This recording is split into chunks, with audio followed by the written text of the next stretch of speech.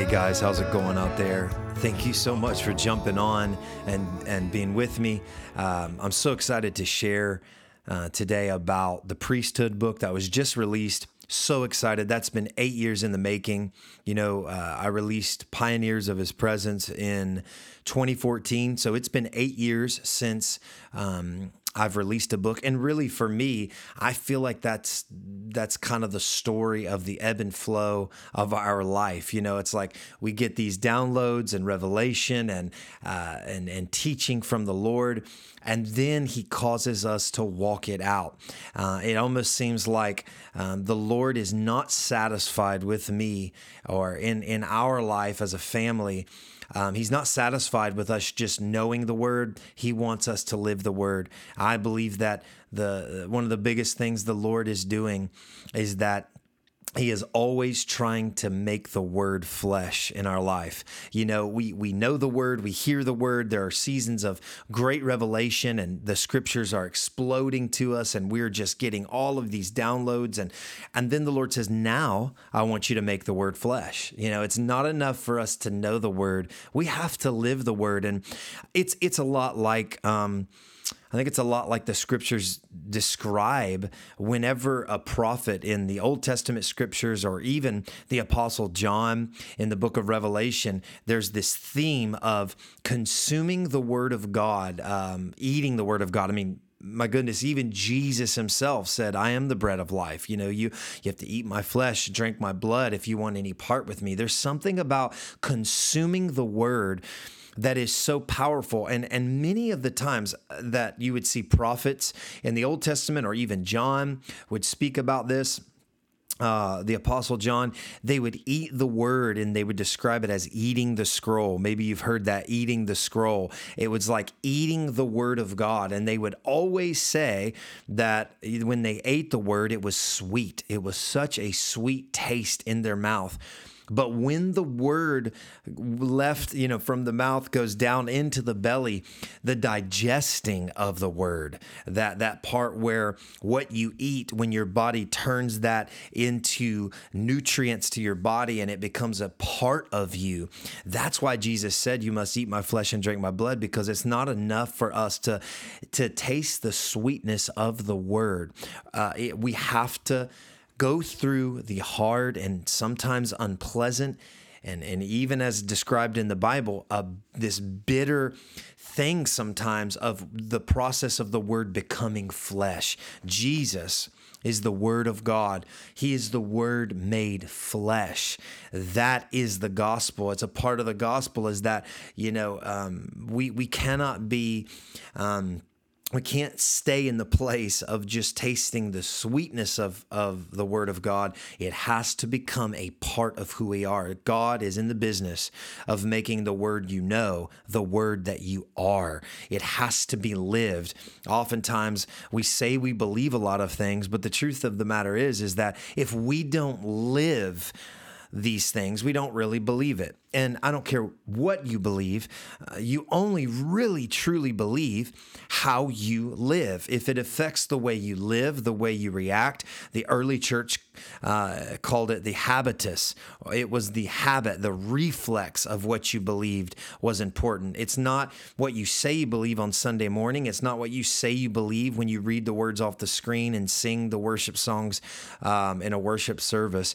What you believe is how you live, and oftentimes what you do and how you react, your habits, your reflexes of how you live, especially when your world gets turned upside down, when things go crazy, when life doesn't work out. Then how you believe actually informs how you actually live. And so the Lord is trying to make the Word flesh in our life. He's taking the Word we know and making it the Word we are. It tastes so sweet when we taste the Word of God, when we get a word from the Lord, when we read a scripture in our secret place, when God speaks to us through a teaching, and we taste the sweetness and the power of that word, but then the digesting of that word, the time when that word actually works its way into our life.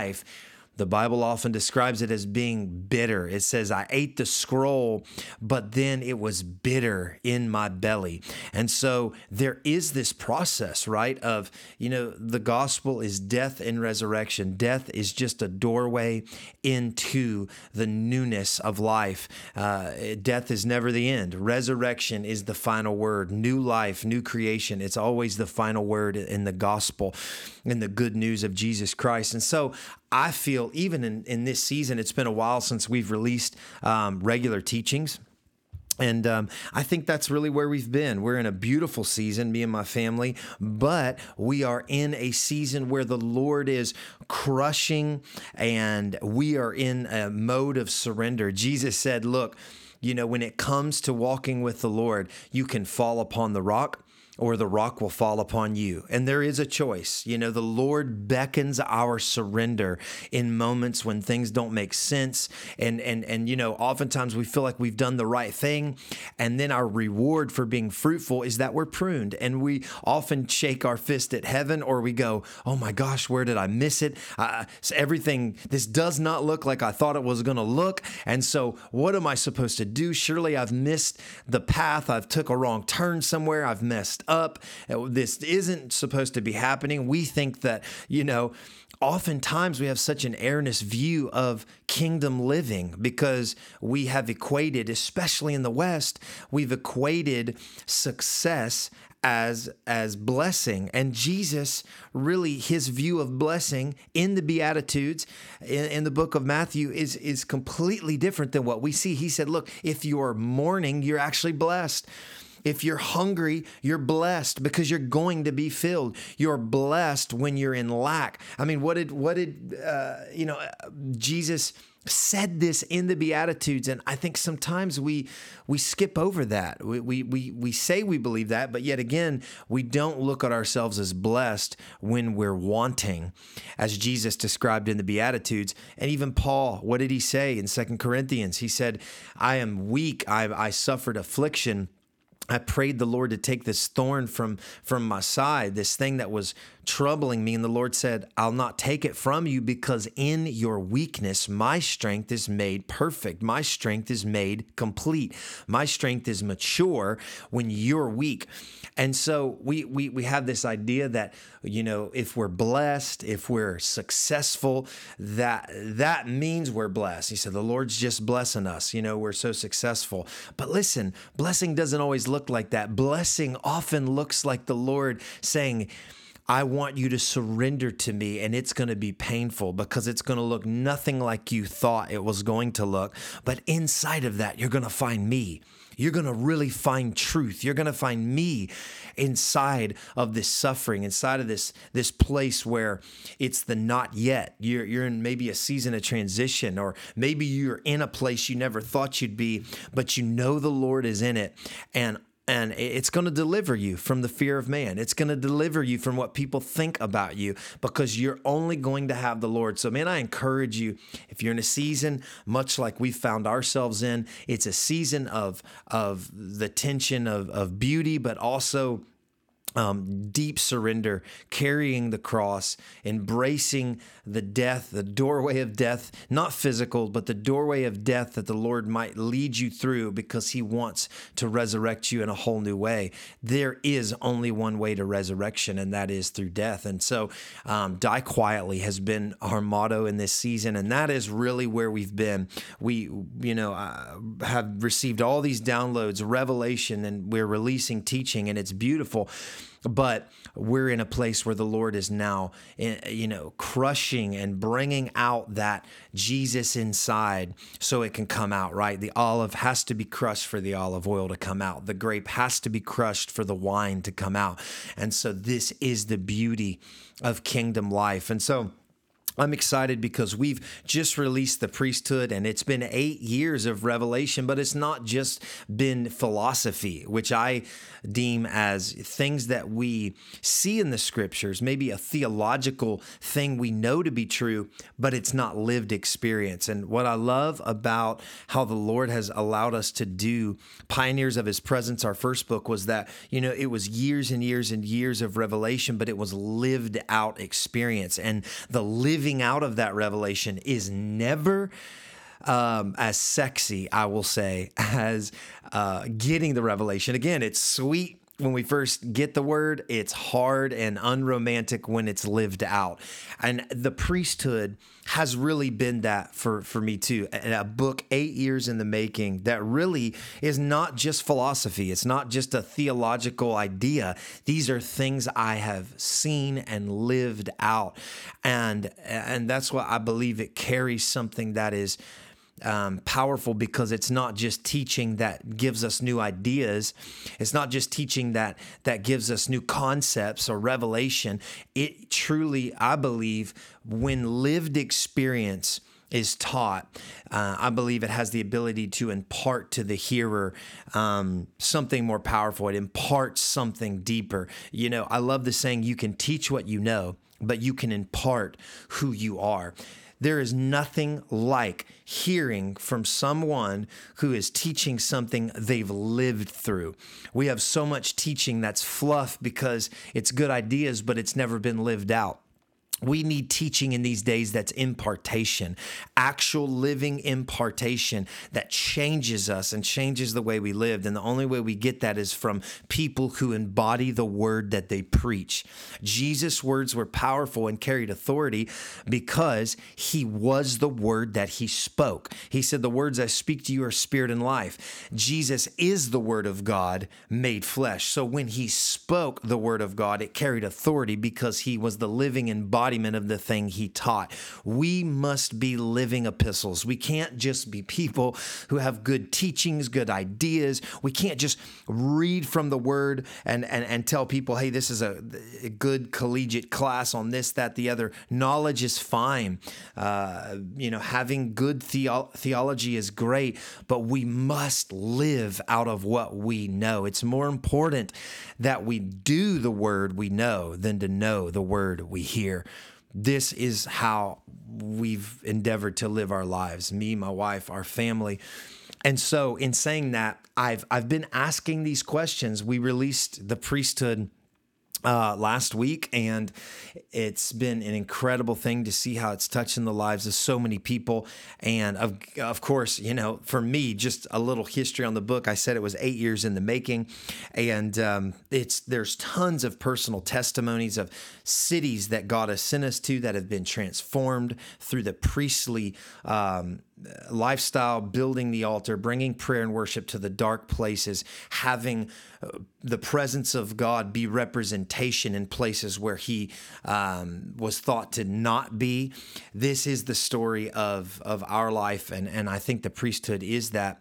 It goes all the way back to again, 2014. It really is part 2, I believe, of Pioneers of His Presence. And to be fair with you, it was a year ago. This is just super transparent, but a year ago, I was nearing the end of the book. I would say probably 85% finished. And what's so important for you to understand is, I'm not sitting down writing this book in one fell swoop. I am writing this book as I'm walking with God. And more importantly, I'm not sitting down to write and just writing. These times of writing are soaked in prayer. They're soaked in spending time with the Lord. So, I'm spending an hour and a half with the Lord and just soaking in his presence, meditating on his word, and then jumping into writing. It feels like such a... it's like I'm priming my soul and my heart before the presence of the Lord, and then sitting down and releasing it in this way. It's not just as simple as, I'm going to sit down and write. It's a very deep thing where spirit, my mind, my emotions, our soul, our heart is engaged into this moment of writing. And so with that being said, last year around my birthday in February, 2021, I had an experience where I lost the entire, I would say not the entire book. I lost about 40% of my most recent writing. And so I had lost really half the book. close to half of the book, and hours of prayer, and on top of hours of writing. This is to get my thoughts out, and to think that it had just disappeared it gutted me. I couldn't believe. So of course I did what anyone would do. I tried to recover it. I looked on hard drives. I got online. I went to specialists, tried to recover it. Somehow it hadn't been saved. It had been deleted. The 40% of the newest part of writing the book last year. And it was, once I found out that it was definitely gone, and all of the things I had written were just lost, forever lost. It took me a while to process that. And honestly, it was discouraging. I felt like I'd been gut punched. I was like, I gave up on the book, honestly, for months and months at a time. I gave up on it. I didn't visit it. It was so discouraging because I felt like I was so close. It'd be like running a marathon, and you see the finish line, and then they say, hey, we know you've ran all this way, but we're going to set you back actually halfway back of the entire marathon. You've got to continue. You got to run it all over again, halfway all over again. And I thought, I didn't have the strength and resolve. But what happened in that time was the Lord used it, because my wife and I had this one encounter where my wife began to ask me questions about certain things with the Lord and the book. And what ended up happening was the Lord really helped reframe my book in a way that I feel was healthier, because not to go into it or belabor this point, but I really feel the Lord used it. And I jumped back in and had a whole fresh, I feel like even more refined and mature take on what I was trying to say. And so the Priesthood is here. The Priesthood is really a book that, it is talking about what does it mean to be a priest? Living in New Orleans, I can tell you, being a very Catholic based city, you say the word priest and it carries a whole different slew of connotation to people. But for many of us, we need to understand what the Bible says more than what the culture says. A priest is not just someone who, is a certain clerical duty in the Catholic Church. According to the Bible and the New Testament, all believers are priests. And so oftentimes in evangelical culture, or, in the charismatic persuasion, or any evangelical Western persuasion of what a priest is, they would say we're all priests. Martin Luther obviously fought for that idea that the believer is a priest. Every believer is a priest, as First Peter describes. But I go in deeper because I feel like reclaiming what the priesthood really means will set us up to know our identity in a fuller measure. And when we know who we are, we can operate in that power in a whole new level. I mean, think about it. Listen, Spider-Man can do the same things without the suit, but there's something about the suit that brings identity. It's the same thing with Superman. Superman is Clark Kent. Clark Kent is Superman. They do the same things, but when he puts on the suit, when the suit is unveiled, who he really is, it's like it empowers him to be able to operate in the fullness of his power. And I think that it's so true for us as believers that we can call ourselves priests, but if we don't understand what that means, what the Bible says, the rich history, if we don't understand the power we hold in our worship, our prayer as representatives before God, and representing even God to man, this is who we are. The Bible says we're a nation of priests. If there was any national identity the Bible gives us as a nation of people, as the kingdom of God, as a completely different race, a new creation of people, it describes us as a nation of king priests. We are royal priests. And so the priesthood, this book, I'm so excited because it dives into that, and it is not boring. It is not boring. And I think that's the other thing is so many people, they look at the worship movement, worship in the church today, and they hear a priest and they think, oh gosh, you're going to go into the, what does the priest's garment look like and so forth and so on. This is not what this book is. This book is practical. This book is real life. This book is revelatory. It's not it's not a collegiate, handbook. This is not like boring facts put together. This is, I feel, a living prophetic word for right now. Some of my favorite chapters, man, the dream. I want to just provoke you guys to go through the book real quick. And then I want to just end by telling you why I believe this book is so necessary, even for right now, and even in the midst of what we're seeing right now unfold in the world with this war in Ukraine. But I'm going to go through a few of my favorite chapters. I start off the book with the dream, which is about a dream that I had that really, I think, sets the stage for the entire book. It was a supernatural encounter I had, and I try to treat it with as much holiness and reverence as I feel for the dream. I didn't even share about this dream. It was so precious to me for years and years. I didn't share about it. It was a very private thing, but the Lord did release me to begin sharing on that. And so this dream is powerful because it sets the stage for the priesthood. It'll be a dream that for me is a lifelong goal, bullseye. It is a mark that the Lord has set, I believe, for all of us. And it's a powerful dream. I saw the Lord Jesus, and you will never believe what the Lord looked like in my dream. And there's a reason I give for why he looked like what he did in the dream. And so I'm so excited for that. Even that chapter alone, I'm telling you, will inspire you to just love Jesus more, to just see the Lord in all of his beauty. I think that chapter alone, I could read that chapter once a day probably and just be encouraged to love Jesus and gaze upon the beauty of Jesus for the rest of my days just from that. So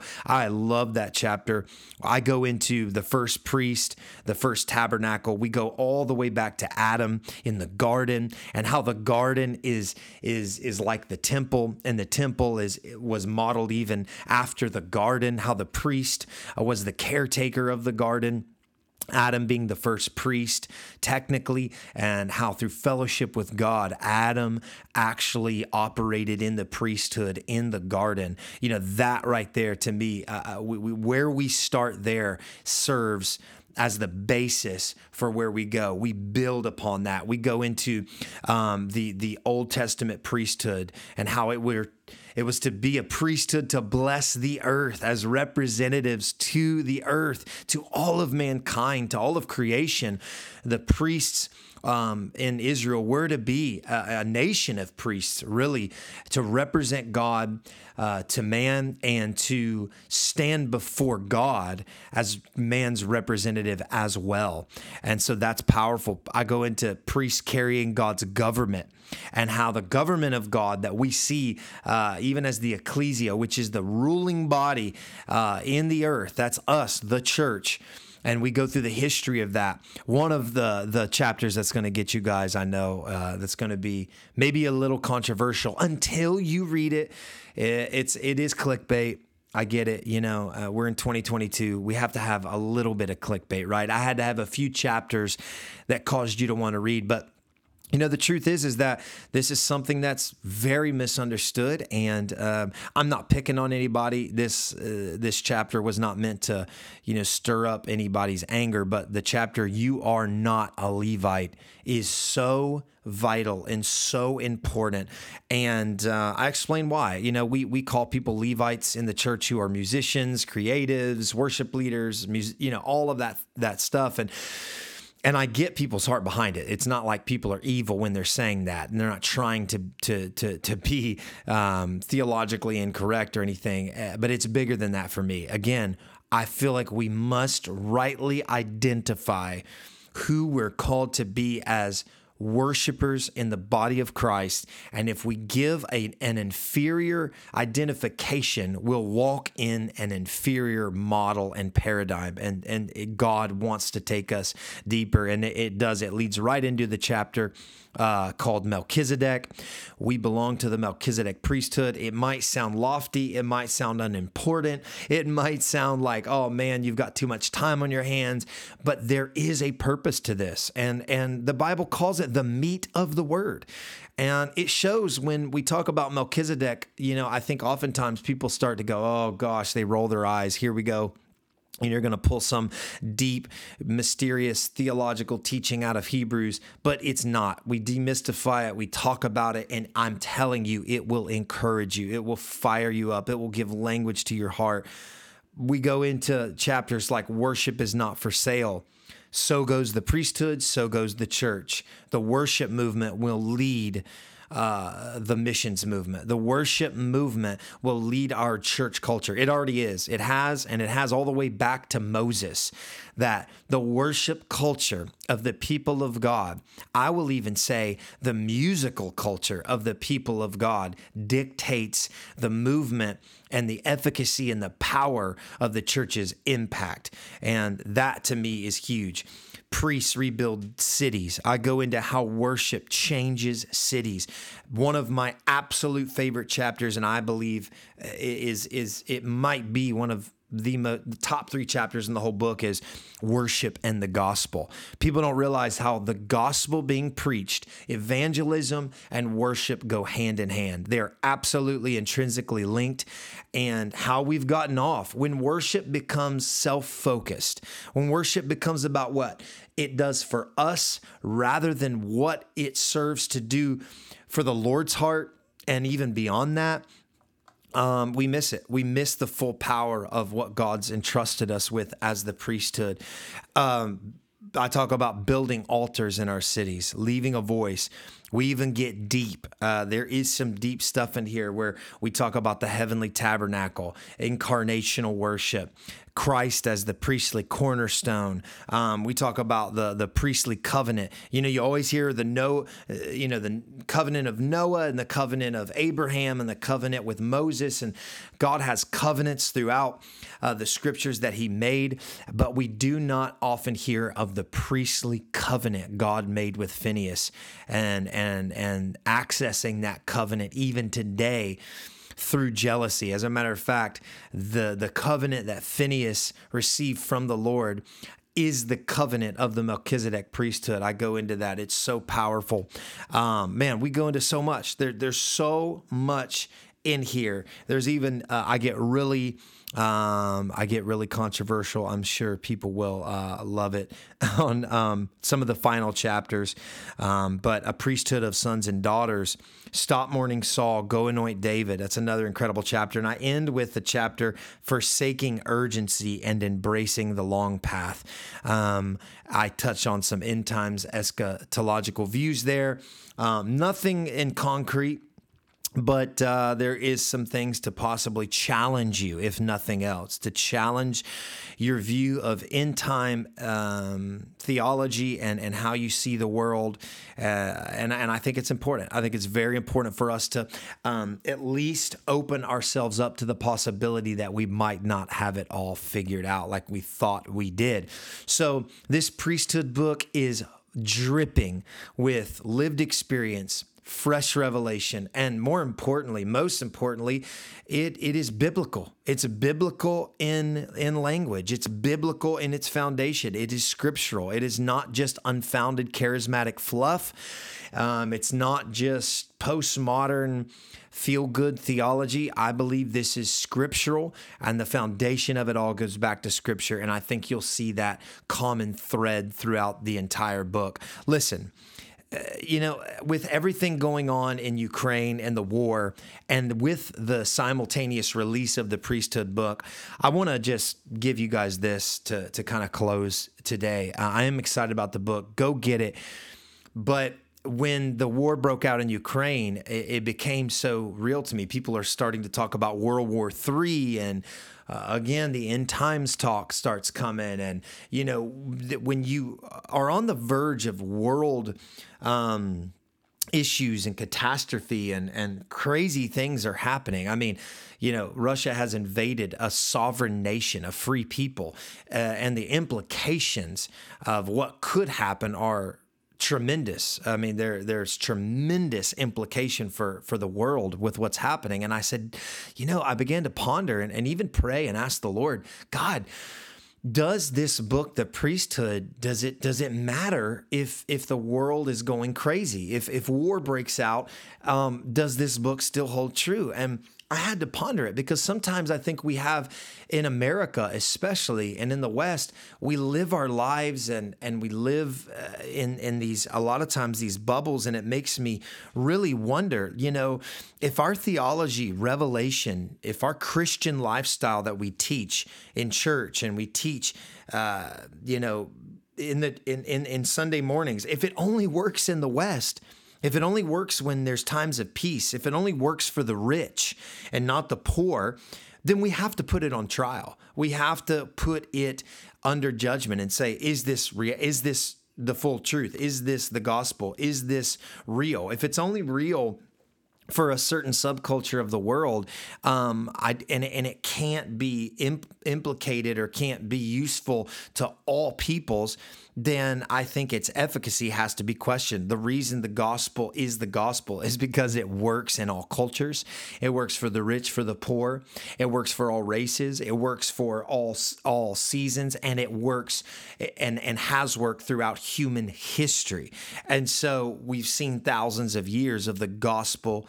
It's relevant at all times. That is why it is the true gospel and why it's the kingdom of God, if it can withstand those things. And so amidst the current crisis and war, I've said, God, does a book like The Priesthood actually have any value? Does it even have relevance to real world issues and problems?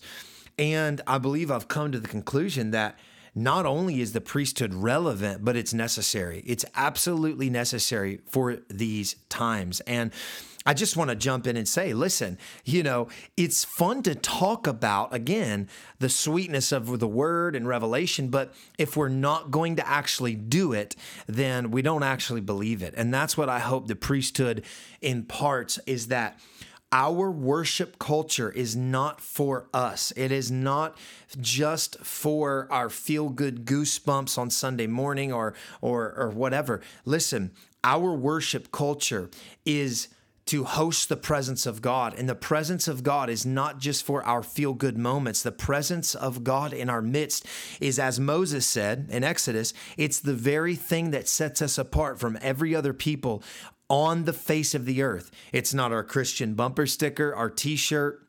It's none of that. It's not what we put on our social media handles. It's not what we put in our bio. It's this.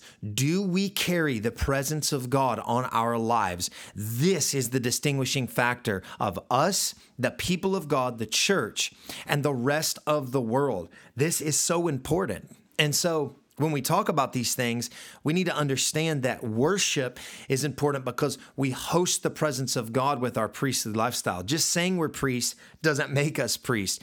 Doing priestly ministry is what makes us priests. That means our emphasis, our first ministry is unto the Lord, to serve his heart in worship, in prayer, in fellowship.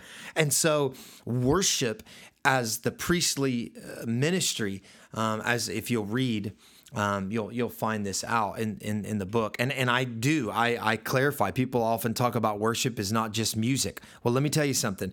Read the book and you'll see this. I support that idea. I also support this idea that worship's finds its highest form in music, in song. And this is not my idea. These are ideas found in Scripture. And it's even found in the very throne room of heaven right now. There's day and night singing with music, with song, with instrument, and they're singing new songs. And in the face of war, I want to say now that is the perfect time to sing. I'm praying that the Ukrainian church right now is singing songs of worship, releasing incense, releasing prayer, and worshiping over their nation. You say, well, dude, that sounds good, but this is real life. There's real weapons. There's real casualty. Listen, the Bible is, maybe we can make the Bible more real then, because the truth of the matter is that when Israel faced war, God's remedy over and over again was worship me. Worship me and I will fight your battles. You worship me, you make me your focus, and I will fight for you. I mean, we see this all throughout Scripture. Firstly, we see it in the story that many of you know well, I'm sure, is 2 Chronicles chapter 20. And if you read in verse 21, Jehoshaphat is literally under the pressure of foreign enemies coming to completely destroy their nation. They are outnumbered. They're outmanned. They do not have a chance. They do not have a chance to win the war. And Jehoshaphat literally hears the word of the Lord, and the Lord says, you're going to be, you will be overtaken by these enemy nations, your people destroyed, your women made slaves, your children slaughtered. Your nation is coming to an end as you know it. What do you do? The Lord says, have a worship meeting. Have a worship gathering. Praise me, worship me. It says in 2 Chronicles 20, verse 21, when he, Jehoshaphat, had taken counsel with the people, he appointed those who were to sing to the Lord and praise him in holy attire as they went before the army and say, give thanks to the Lord, for his steadfast love endures forever. Imagine the Lord saying, hey, America, you're going to be destroyed tomorrow. There's nuclear weapons pointed at every major city. Life as you know it will never be the same. You can kiss America goodbye. 24 hours, you're going to be destroyed. And the leader of the free world says, God has spoken, have a worship meeting. Send out worship before you send out even troops to war. Send out worship and prayer. And it says in verse 22, when they began to sing and praise, the Lord set an ambush against the men of Ammon, Moab, and Mount Seir who had come against Judah, and so they were routed.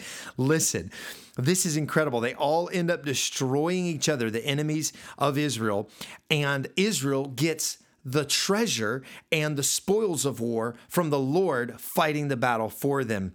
What did they do? They sang. And Isaiah 42, it actually completely supports this. Isaiah 42 prophesies this. He says, sing to the Lord a new song. Sing his praise from the end of the earth. You who are down by the sea, you who are in the sea, you who are on the islands, you who are on the coastlands, you in the wilderness, you in the cities, all of you, sing to the Lord a new song. Sing, release music as worship. Remember this, people say, hey, everything's worship to me, brother. Well, that's great. But let me tell you, and I say this in the priesthood, your worship life will inform your walk with God, and your walk with God will inform how you worship. But the truth of the matter is that God did not say, hey, go worship me with your life. No, he said, have a solemn assembly of worship right now. Stop everything and worship. And it says in Isaiah 42, I'll continue, verse 10 through 13. If you're wondering, it says, let the inhabitants sing aloud. Let all people sing and shout for joy to the Lord from the tops of mountains. Let them give glory to the Lord and declare his praise. Now watch what it says. When they do that, watch, the Lord will go out like a warrior. He will stir his zeal like a man of war and raise a war cry, and he will prevail against his enemies. When King David had night and day worship for 33 years straight, you can look at Bible maps at the time of Israel before King David's reign and Solomon's reign and find that the enemy nations had so much more territory encroaching on the borders of Israel. Once David established 24/7 worship, actually, which was a foreshadowing of new covenant praise and worship to host the presence of God. When David had that 24/7 worship happening around the Ark of the Covenant in the David's tabernacle, listen, you can look at maps, Bible maps, and see that during that time of priestly ministry, when it was emphasized in the nation of Israel through King David in his tent, you will see that the enemy nations are pushed utterly back, completely back. Israel's territory expands. They experience a time of peace. They experience a complete economic revival to where Israel became an influential superpower in the region, and it all traced back to worship. This is not fluff. This is Bible. This is history. This is what happens when the priesthood arises. Listen, I'm telling you, even in times of war and catastrophe, this is when we need the priesthood. Isaiah 61 says the priests will be the one to rebuild cities, restore the desolation of generations, to rebuild the ancient ruins.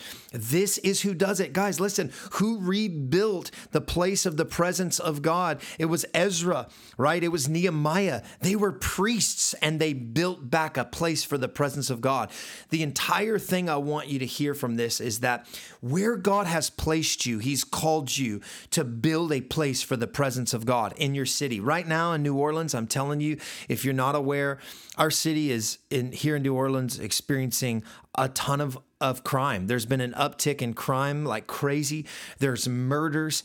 Even in the church we're serving at here in New Orleans, on our street, we're right on Canal Street, and every week, blocks away from our church, people are being murdered, killed, harmed. It just seems like the enemy is raging. And, what do we do? I see on message boards, on social media, Facebook and Instagram. Let me tell you what I see. People are talking about it. And I even see Christians and nothing. Oh, this perturbs me deeply when I see Christians literally speaking curses, speaking death, even speaking faithless accusations over cities. They say, we don't like the government. It's all to blame the government of the city, or that city's gone to pot. That city's gone to crap. That city's no good anymore. We don't even go to that city. I won't even be going there. Let them rot. Let them die. Let them, they're awful. A lot of people, even Christians, have given up on the dark and hard places. And shouldn't it stand to reason that the enemy is contesting the places of greatest destiny? Does the enemy go after places that don't have a great calling? No, the enemy camps out and puts strongholds and fights for the places that are powerful, that are influential, that have a purpose, even in war. I mean, think about it right now. Where is Russia attacking? Kyiv. They're going after the capital city. They're going after the second largest city. They're going after hot spots. They're going after places that have power. This is how war works. The enemy wages war. Our enemy, Satan, wages war. And the heavenly powers of darkness, they're waging war against places that are strategic places of influence that I believe the Lord wants to use. How will the Lord have representation if not for His priesthood, hosting and building a place for His presence in these places? I don't care if you're in your own home and experiencing darkness or trial, build a place for the Lord.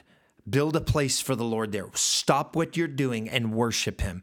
Worship Him and do not relent in your city, in your town. If you're in a place the Lord has put you, in your church, I don't care where you are. If the Lord has placed you there, it's not time to run. We need the same spirit of the Ukrainian people who said, no, we're going to stand against overwhelming opposition. Outnumbered though we may be, we're going to stand in this place and fight. I think the kingdom of God should take a note from the Ukrainian people that we see and say, listen, we will not relent. Even though the enemy might be raging in our city, we will fight. And let me tell you something. I talked about how music went before. Worship music in the time of Jehoshaphat actually went out before the army, and it caused them to win the war. I mean, this has been practiced throughout history. I don't know if you know, but even in the Civil War, the North and the South, the American Civil War, they sent out music. Music became a military operation. It gave signals. It gave signs. It put fear into the opposing side's heart. When they heard that music carries power. It carries with it emotion. It carries power. It opens the doors of the heart. You can go back as far as the Scots. Scotland would and the Scottish people would actually play bagpipes, and these bagpipes would signal different troops for different things, and it became the sound of war. I don't know if you know this, but England actually declared that Scottish bagpipes were a weapon of war. They declared it a weapon of war, and they outlawed Scottish bagpipes because of the power, this ambiguous power that was released in times of battle when the Scottish people would play their bagpipes. So England actually outlawed bagpipes. That's why, if you remember in the famous movie Braveheart, when William Wallace is a child and he's watching his father's funeral, and Uncle Argyle looks over at a young William Wallace and he says, they're playing outlawed tunes on outlawed pipes. It was against the law to play music because of the power that it had to rally and to give courage and faith to these warriors to fight. Guys, it's the same with us. They should outlaw. Anybody who doesn't want the kingdom of God to take ground, to take space, should outlaw worship. Worship is dangerous. Worship is a key. It is a weapon of war. Now, it's not just for the purpose of us securing some sort of victory. It ultimately rests in that we love Jesus, and when we stop and worship him, he fights our battles. Never could this be more true in times when we see catastrophe or war or real world issues happening. The priesthood is still relevant. It is even more so relevant, I believe. So I encourage you guys, jump into this. I hope it blesses you. It's the story of